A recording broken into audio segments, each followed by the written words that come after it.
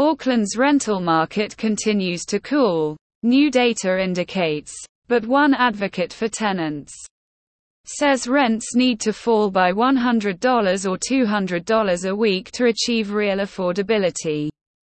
Barfoot and Thompson said, for the 16,000 rental properties on its books in Auckland, rent rose 1% in the second quarter of this year, to $622.44 a week. But over the same period, general inflation was 1.7%.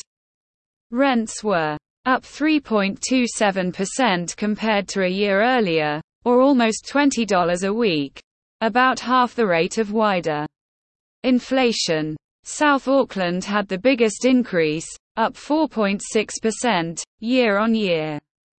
Director Kiri Barfoot said the rent increase was consistent with recent quarters, where rent had increased about 3% year-on-year. She said there had been a period of catch-up after rents were frozen and slower to move through 2020 and early 2021.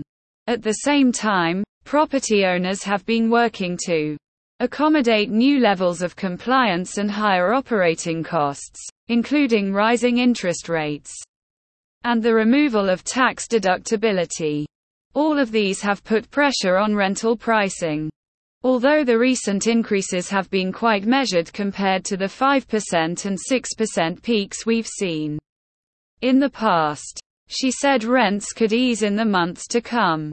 She had heard of cases across the country, including in Auckland, where properties were slower to rent or had to have their rent reduced to meet the market. This could be partly seasonal. We often see people hunker down in the winter months, but the driver is more likely to be the rising cost of living.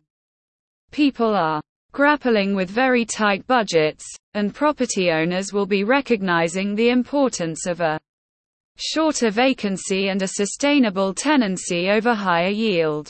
Geordie Rogers, a spokesperson for tenants advocacy group Renters United, said he had seen rents dropping at the higher end of the country's rental market by about $10 or $20 a week, where people have been able to afford more previously and now have more income and have a stable rental property already. They have more freedom to argue with their landlords on what price their rent should be set at. But he said, there had been no relief at the cheaper end.